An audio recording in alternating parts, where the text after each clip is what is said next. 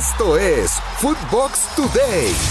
Noche de terror para Cruz Azul en Conca Champions. Cruz Azul tuvo una noche para el olvido en las semifinales de vuelta de la Liga de Campeones de CONCACAF, pues además de haber sido humillado dentro de la cancha por Rayados, que los goleó 4-1 en el Estadio Azteca para un global de 5-1, su afición tuvo un pésimo comportamiento en las tribunas, emitiendo el grito homofóbico cada que Esteban Andrada tocaba la pelota, situación por la cual se tuvo que suspender por algunos minutos el encuentro, tal y como lo marca el protocolo de la FIFA. Ahora Rayados será el rival del América en la final de la Liga de Campeones de CONCACAF, a disputarse el próximo 28 de octubre en el estadio BBVA, a un solo partido, pues así lo marca el reglamento de la competencia.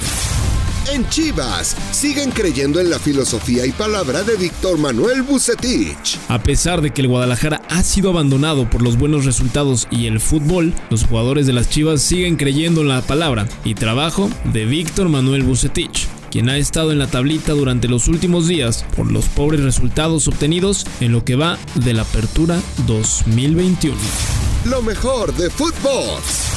En los dos grandes, Fernando Ceballos y el Pollo Ortiz analizan la actualidad de Chivas y América a una semana del Clásico Nacional. No va a estar nada sencillo para el AME porque se mete a la cancha del Toluca, Sí, la verdad es que tiene un partido complicado frente a los Diablos. Toluca sale fuerte en casa, se van a pelear el liderato. Ya después vendrán un par de semanas o 3 semanas, un poquito, hasta 4 semanas te diría, más tranquilas. A pesar de que esté el Clásico, Chivas hoy no es un rival de mucho cuidado, aunque podría bajar en lo anímico el hecho de no ganar.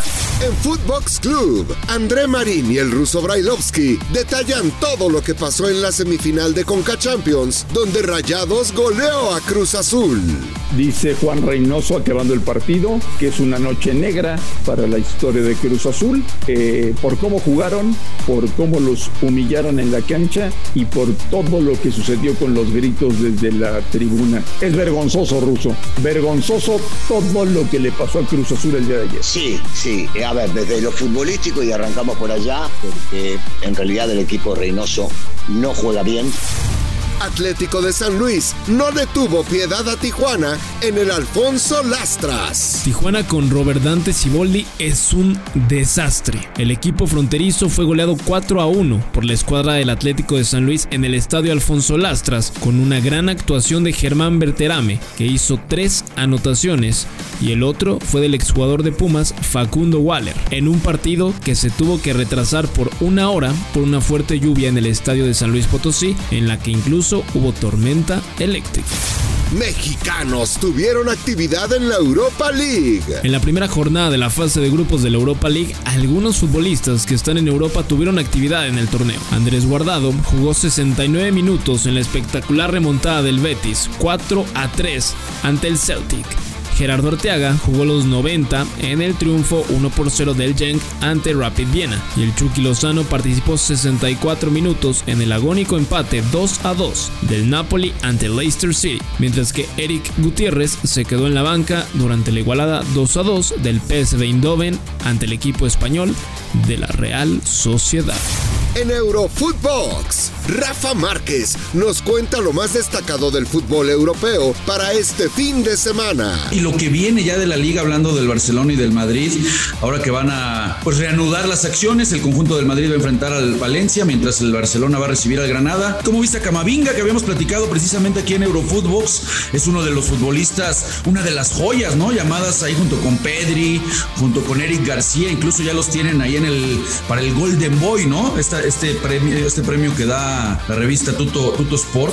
En Footbox Femenil, Brenda Flores tiene todos los detalles de la victoria del Tri Sub-17 sobre el Real Madrid en pretemporada. El conjunto dirigido por Ana Galindo inició con este pie derecho su gira de preparación en España. Vence 1-0 al Real Madrid. Esta es la quinta concentración y la primera gira que realizan en el año, donde 16 de las 20 convocadas son parte de las fuerzas básicas de los clubes de liga. Esto fue Footbox Today, un podcast exclusivo de Footbox.